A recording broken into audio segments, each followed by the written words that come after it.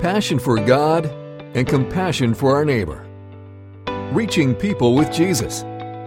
This is CrossWinds Church. And now, our special guest speaker. Good morning, CrossWinds Church. Like Jordan said, for any of you who don't know me, my name is Ryan Johnson. I'm one of our elders here. If you're a visitor or new, we're currently in a series called Broken Vessels, about how God uses flawed, normal people to achieve His will and bring Him glory. When I told Jordan I was willing to give one of the sermons in this series, he showed me a list he'd come up with of a few people he thought would be good ideas for me to talk about. From this list, I chose Paul. I thought at the time that this seemed like a good idea, because there's a lot in the Bible written about Paul, and there's even more that he wrote himself. This ended up being both good and bad, because like I said, there's a lot written about him. I wasn't going to run out of stuff to say, but there is a lot written about him, and I didn't have all that much time to prepare. So considering last year, I spoke at our Monday, Thursday service, and I covered the whole of the Old Testament and the 4 Gospels in 20 minutes, narrowing my scope down to 13 books in 40 minutes is pretty good. So most Sundays at CrossWinds, you'll hear a polished sermon talking about a particular passage of the Bible. This is not going to be that. What you'll get today is the patterns and ideas that I noticed as I read and reflected on what the Bible says about Paul and what Paul wrote himself. When I looked at the word count for my manuscript just a little bit before I finished, it was almost 50% direct quotes from Scripture, so there's going to be a bit less interpretation than usual. When I decided on Paul, Jordan told me that he had a book for me to read about him that would be good to help me prepare, so I got it from Jordan. And what Jordan failed to mention is that the book was 500 pages, and it had well over 1,000 footnotes. So I read it over the course of a lot of hours, and I can confirm it was a good book, but just consider this a fair warning. If Jordan recommends a book to you, especially if you're on a timeline, ask for a little bit more detail. So now that I'm done throwing Jordan under the bus, we'll get started. Please pray with me. Father God, thank you for the opportunity to worship and fellowship with your people here this morning. Speak to us through the study of Paul and your word, and let us learn from this example of someone who was once opposed to your gospel, but who became the apostle to the Gentiles. Give me clarity of thought and clarity of speech, and let what is me fall away, leaving only what you would have us learn. Amen. Okay, first we're going to start with just a little bit of background on Paul. Philippians 3:5 says, "Circumcised on the 8th day of the people of Israel, of the tribe of Benjamin, a Hebrew of Hebrews, as to the law, a Pharisee." So to expand on that just a little bit, Paul was born as Saul in the city of Tarsus in the province of Cilicia. This was to the north of Judea and Jerusalem. But despite not being born in Judea, he is undeniably an Israelite, of the tribe of Benjamin, the same tribe as his likely namesake, King Saul. So it's kind of a misconception, but he didn't pick the name Paul when he became a Christian. Paul was just his Roman name, and Saul was his Jewish name. But we hear him called Paul more often because he's in Roman territories a lot more than he is in Judea. He was also a Roman citizen. So Roman citizenship was uncommon but not unheard of for a Jew in this time and place, and it allowed him certain rights that the average resident of a Roman province wouldn't have. His combined Roman and Jewish background equipped him uniquely for the job God had for him as the apostle to the Gentiles. He had in-depth background knowledge of Scripture, as well as the respect and rights of a Roman citizen. So for example, Acts 22:25 through 29 says, "Paul said to the centurion who was standing by, 'Is it lawful for you to flog a man who is a Roman citizen and uncondemned?' When the centurion heard this, he went to the tribune and said to him, 'What are you about to do? For this man is a Roman citizen.' So the tribune came and said to him, 'Tell me, are you a Roman citizen?' And he said, 'Yes.' The tribune answered, 'I bought this citizenship for a large sum.' Paul said, 'But I am a citizen by birth.' So those who were about to examine him withdrew from him immediately, and the tribune was also afraid, for he realized that Paul was a Roman citizen and that he had bound him. So we also know that Paul was a Pharisee, and most of what we read about the Pharisees in the New Testament isn't exactly positive, right? They were one of the groups most opposed to Jesus, and they were constantly debating him, trying to outsmart him. One of the 4 core Pharisaic teachings was purity and righteousness through the law. One of these things was separation from impurity, specifically separation from Gentiles. So though Paul was not born in Jerusalem, that's where he was educated as a Pharisee, under the teaching of a Pharisee named Gamaliel. And we actually hear a little bit about Gamaliel and from Gamaliel in the book of Acts. So this is regarding the apostles before the religious leaders. Acts 5:34 through 40. "When they, the high priest and council, heard this, they were enraged and wanted to kill them. that is, the apostles.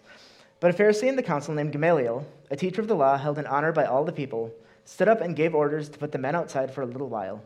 And he said to them, "Men of Israel, take care what you are about to do with these men. For before these days, Theudas rose up, claiming to be somebody, and a number of men, about 400, joined him. He was killed, and all who followed him were dispersed and came to nothing. And after him, Judas the Galilean rose up in the days of the census and drew away some people after him. He too perished, and all who followed him were scattered. So in the present case, I tell you, keep away from these men and let them alone. For if this plan or this undertaking is of man, it will fail. But if it is of God, you will not be able to overthrow them. You might even be found opposing God." So they took his advice, and when they called in the apostles, they beat them and charged them not to speak in the name of Jesus, and let them go. So you can see what kind of man it was that Paul was educated under. Gamaliel was patient, calm, and logical, and because of those he was respected. But where Gamaliel was content to wait and see how things played out, Paul was not. Paul took action. When I think of Paul and read what he wrote in his letters and what was written about him in Acts, the quality of his that is most apparent to me is his zeal. So dictionary.com defines zeal as fervor for a person, cause, or object, eager desire or endeavor, enthusiastic diligence. So looking at Paul's writing, we see zeal for righteousness, we see zeal for evangelism, and zeal for unity in individual churches as well as the church as a whole. But also, when I read Philippians 3:5 a little bit ago, I stopped before we got to verse 6. "Circumcised on the 8th day of the people of Israel, of the tribe of Benjamin, a Hebrew of Hebrews, as to the law, a Pharisee, and as to zeal, a persecutor of the church." And Paul says it a different way in Galatians 1. "For you've heard of my former life in Judaism, how I persecuted the church of God violently and tried to destroy it. And I was advancing in Judaism beyond many of my own age among my people, so extremely zealous was I for the traditions of my fathers." So for a Pharisee like Paul, the traditions of his fathers meant the law, God's word and their specific interpretation of it. Paul's persecution of the church was not based on a hatred of God, but it was based on a misguided, incorrect love of God. In his zeal, he did exactly what his teacher warned against, and he was found opposing God. In the really long book Jordan lent me, F.F. Bruce put it this way: "No one had kept the law with greater devotion than Paul, and the law, far from securing his righteousness before God, actually led him into sin. It is his devotion to the law that made him such a zealous persecutor of the church. His persecuting zeal was but one aspect of his zeal for the law. He persecuted the church with a good conscience. Right up to the moment of his confrontation with the risen Christ, no shadow of doubt appears to have entered his mind that what he was doing brought pleasure to God." So here's something we can learn from Paul and be very intentional about in our own lives. Love God, love his word, but don't use it as a reason or a way to harm others. That doesn't mean we don't say hard things. That doesn't mean we sugarcoat or excuse sin. But we need to be careful. The gospel is hard enough without us adding our own stumbling blocks to it. So here's my clarifying statement. Have zeal, but make sure it's pointed in the right direction, and be careful how you use it.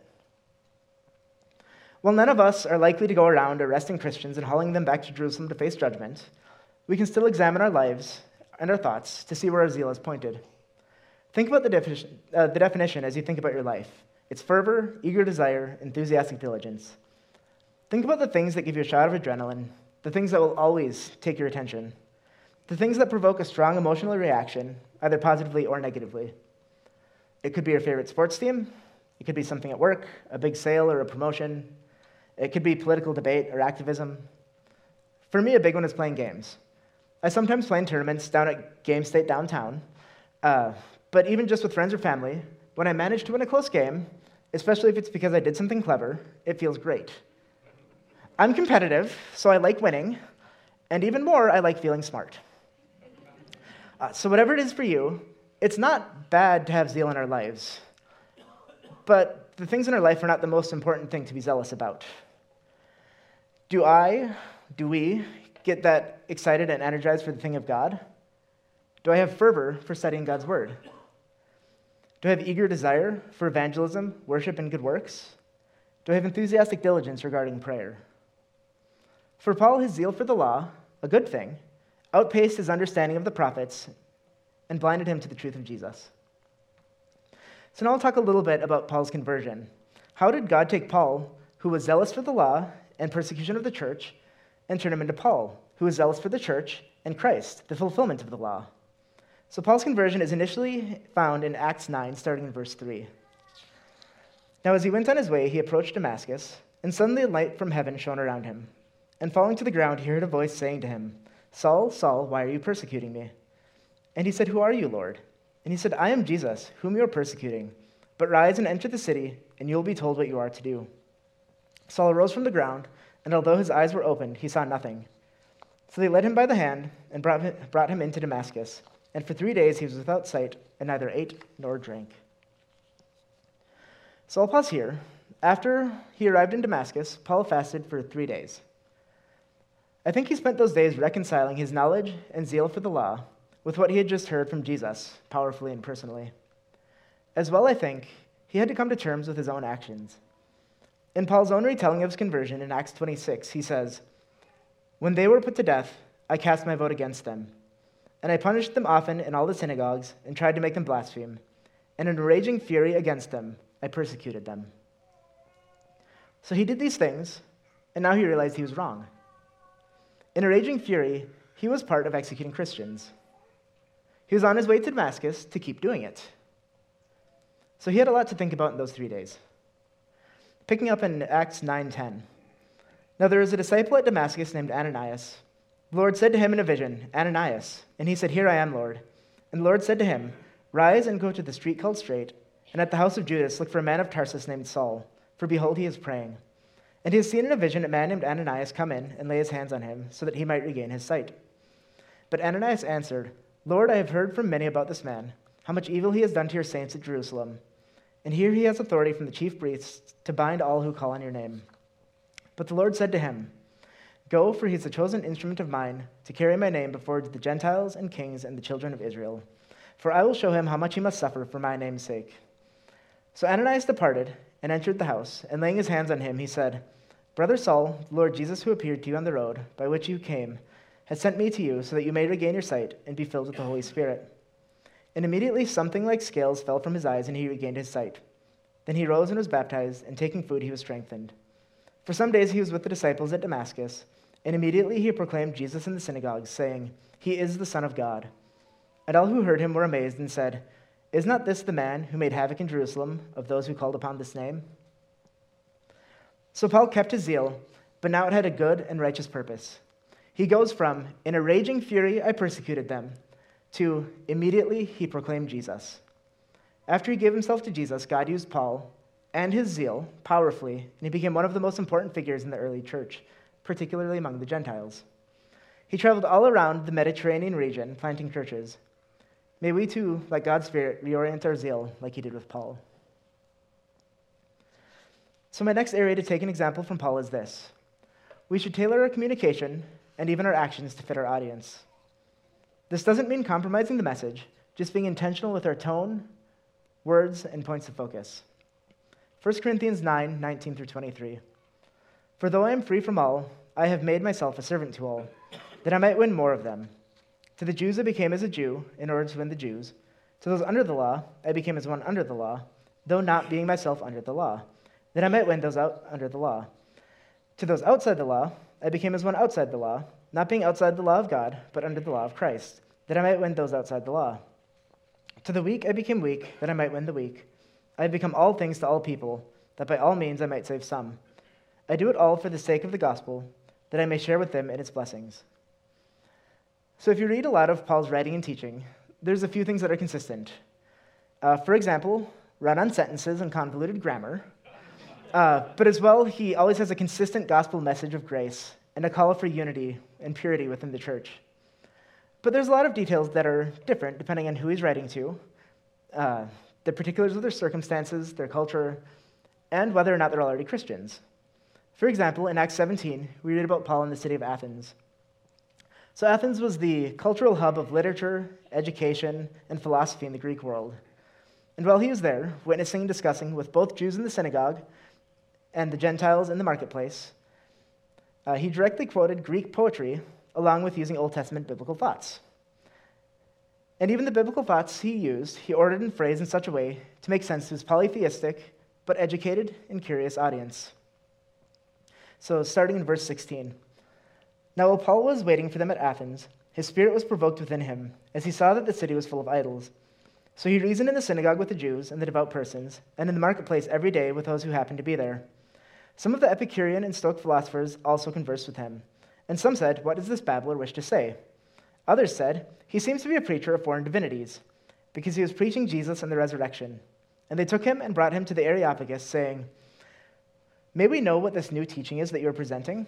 For he brings some strange things to our ears. We wish, therefore, to know what these things mean." Now all the Athenians and the foreigners who lived there would spend their time in nothing except telling or hearing something new.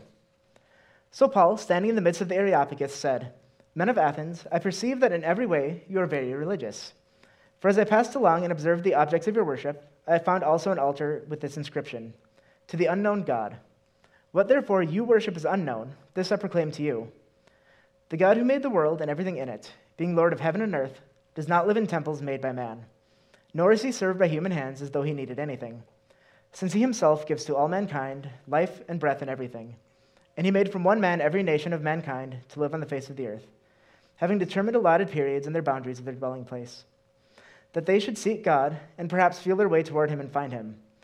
Yet he is actually not far from each of us, for in him we live and move and have our being, as even some of your own poets have said, for indeed we are his offspring. Being then God's offspring, we ought not to think that the divine being is like gold or silver or stone, an image formed by the art and imagination of man. The times of ignorance God overlooked, but now he commands all people everywhere to repent, because he has fixed a day on which he will judge the world in righteousness by man whom he has appointed. And of this he has given assurance to all by raising him from the dead. Now when they heard of the resurrection of the dead, some mocked, but others said, "We will hear you again about this." So Paul went out from their midst, but some men joined him and believed, among whom also were Dionysius the Areopagite, and a woman named Damaris, and others with them. Another thing to notice is how Paul speaks to Jewish non-believers compared to how he speaks to Gentile non-believers, compared to how he speaks to his fellow Christians as individuals and his churches.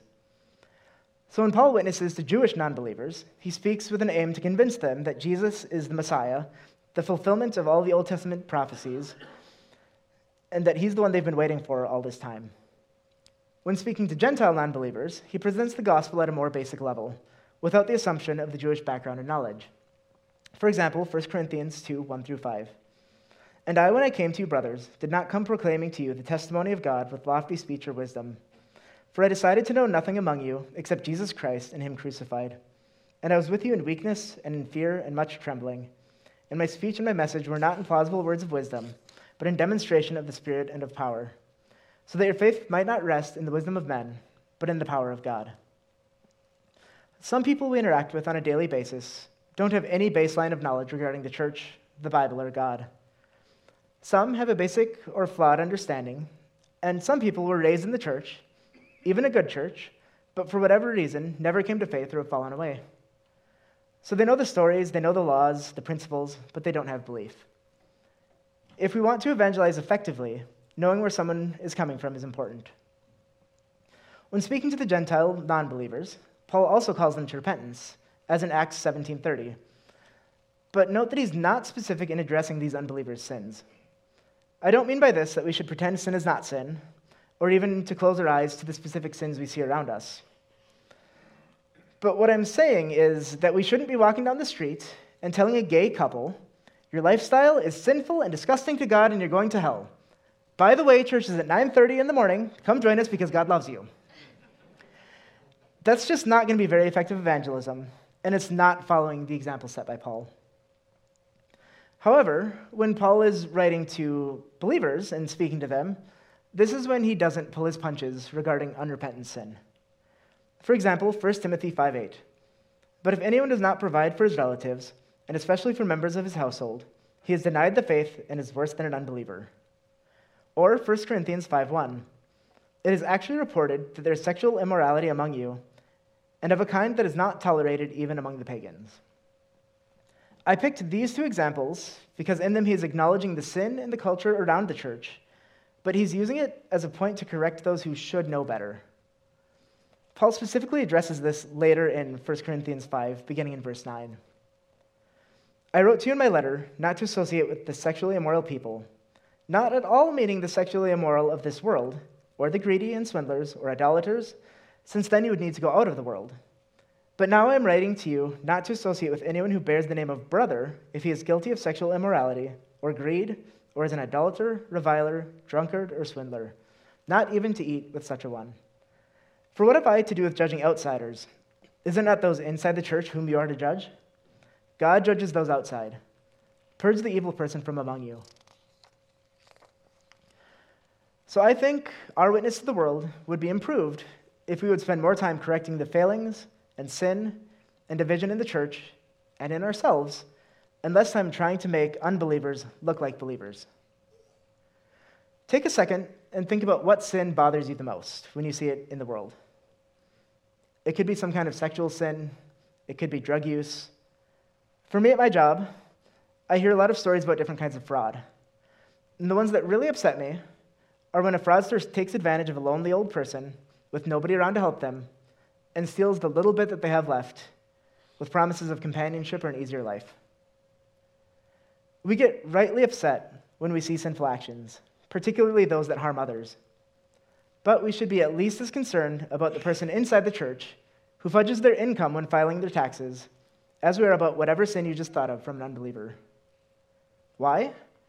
Because only the unrepentant sin of the believer reflects back to Jesus and his church. The sin of the unbelieving is the natural and inevitable result of sinful, broken people living in a sinful and broken world. So we should feel pity and not disgust when we see sin outside the church.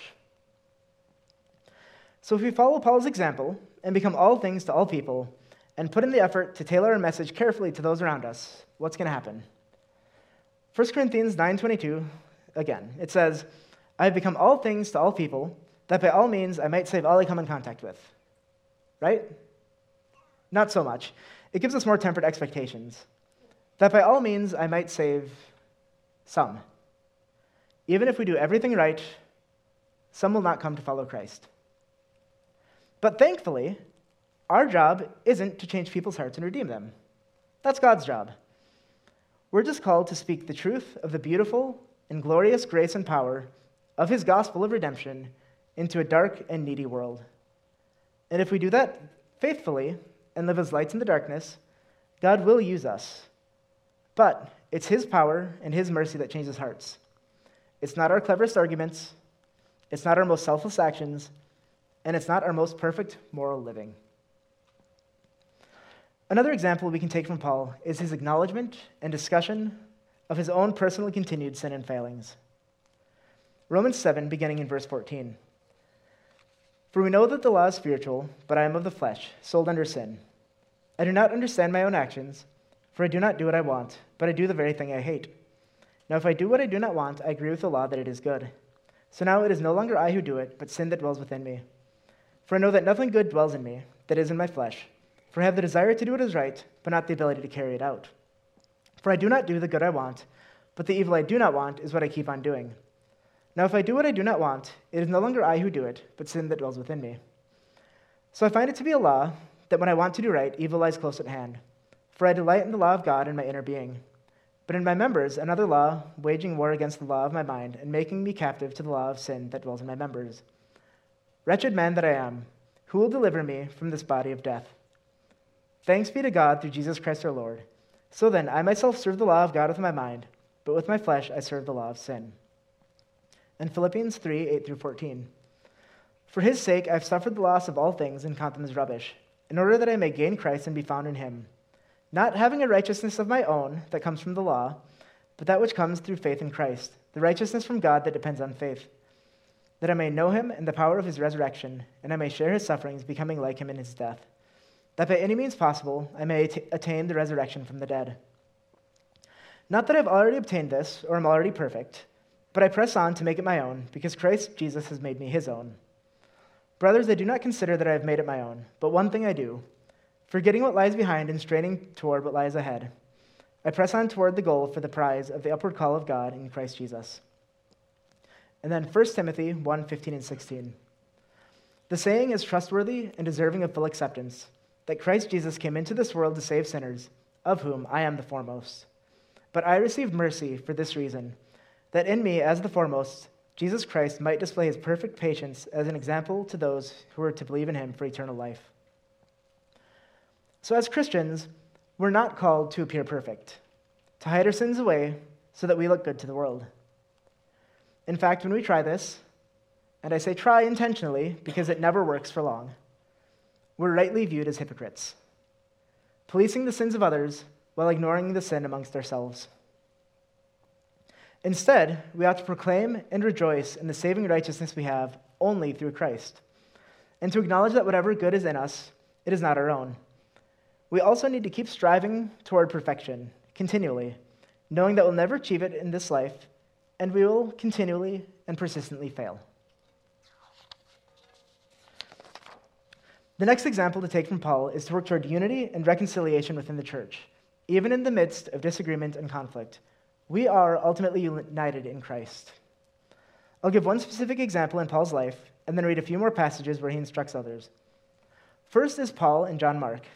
This is not one passage in the Bible, but it plays out over the course of a long time. And Barnabas and Saul returned from Jerusalem when they had completed their service, bringing with them John, whose other name was Mark.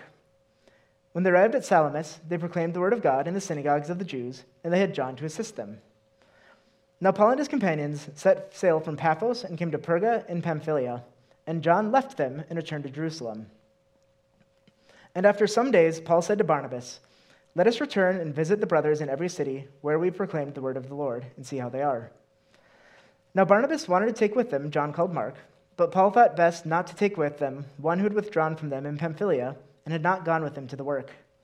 And there arose a sharp disagreement, so that they separated from each other. Barnabas took Mark with him and sailed away to Cyprus, but Paul chose Silas and departed, having been commended by the brothers to the grace of the Lord.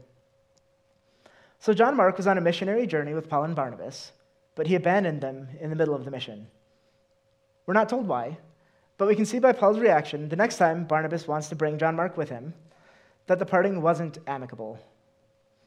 And then we don't know what happened, except by Paul's words in a few of his letters. It's apparent that they reconciled at some point to the extent that Paul wants to see him in his last days.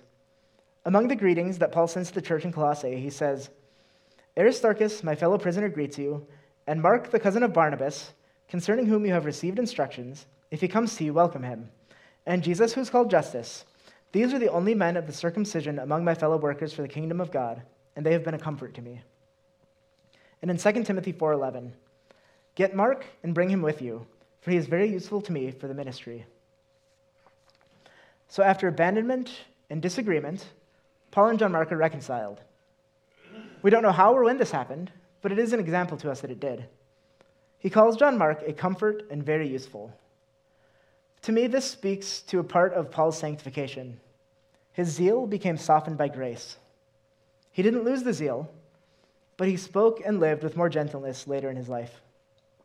His relationship with John Mark is in line with the bigger issue of Christian unity that Paul brings up elsewhere. So 1 Corinthians 1:10-13. "I appeal to you, brothers, by the name of our Lord Jesus Christ, that all of you agree, and that there be no divisions among you, but that you be united in the same mind and the same judgment. For it has been reported to me by Chloe's people that there is quarreling among you, my brothers. What I mean is that each one of you says, 'I follow Paul,' or 'I follow Apollos,' or 'I follow Cephas,' or 'I follow Christ.' Is Christ divided? Was Paul crucified for you? Or were you baptized in the name of Paul?" Ephesians 4:1-6.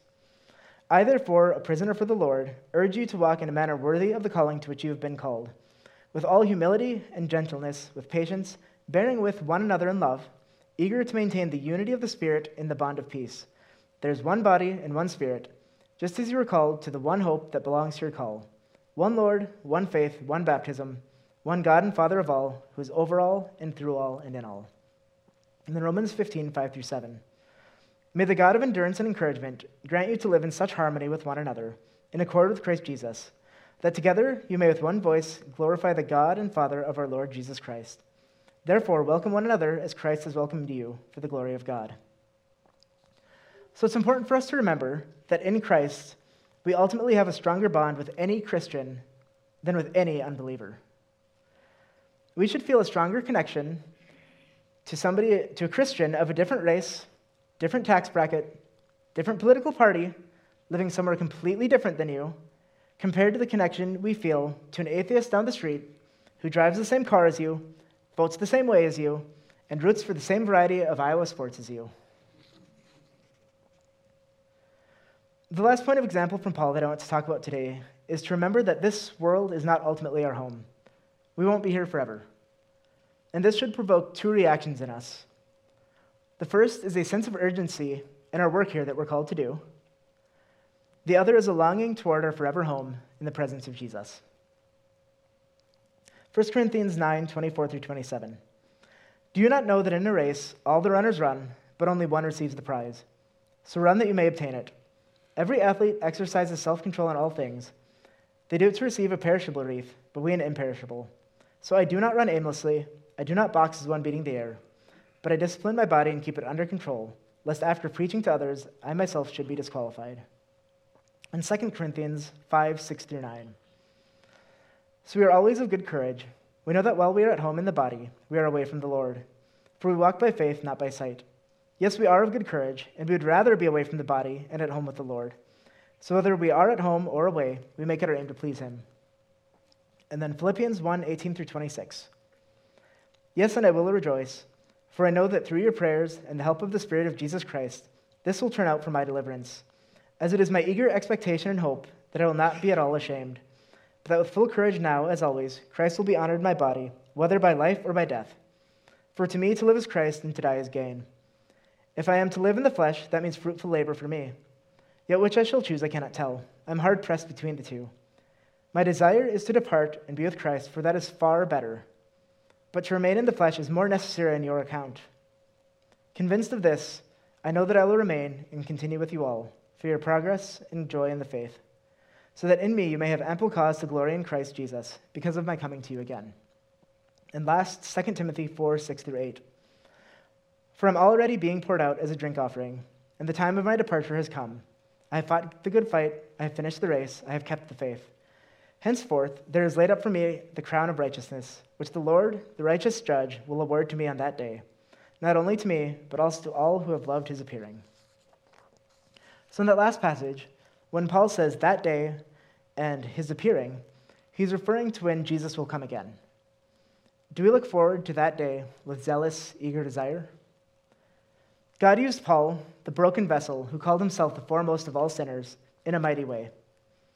We all have our own ongoing sins, our own misdirected zeal, but God still uses people like us.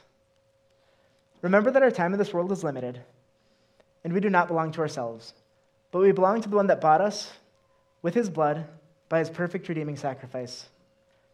So have zeal, but make sure it's pointed in the right direction, and work for the things of God, for the good of his kingdom, our coming eternal home, and our present glorious hope. Please pray with me again. Father God, we thank you that through your Spirit and your continual sanctifying power, our zeal can be used for your kingdom and your glory. Convict us when we misuse it, and give us your strength to keep straining forward and pressing on toward the goal. As Paul says, the law of our flesh is sin, but thanks be to God who can deliver us from this body of death through Jesus. Let us not become complacent and used to the fact of our salvation, but help us to be continually in awe and continually be spurred to praise because of it.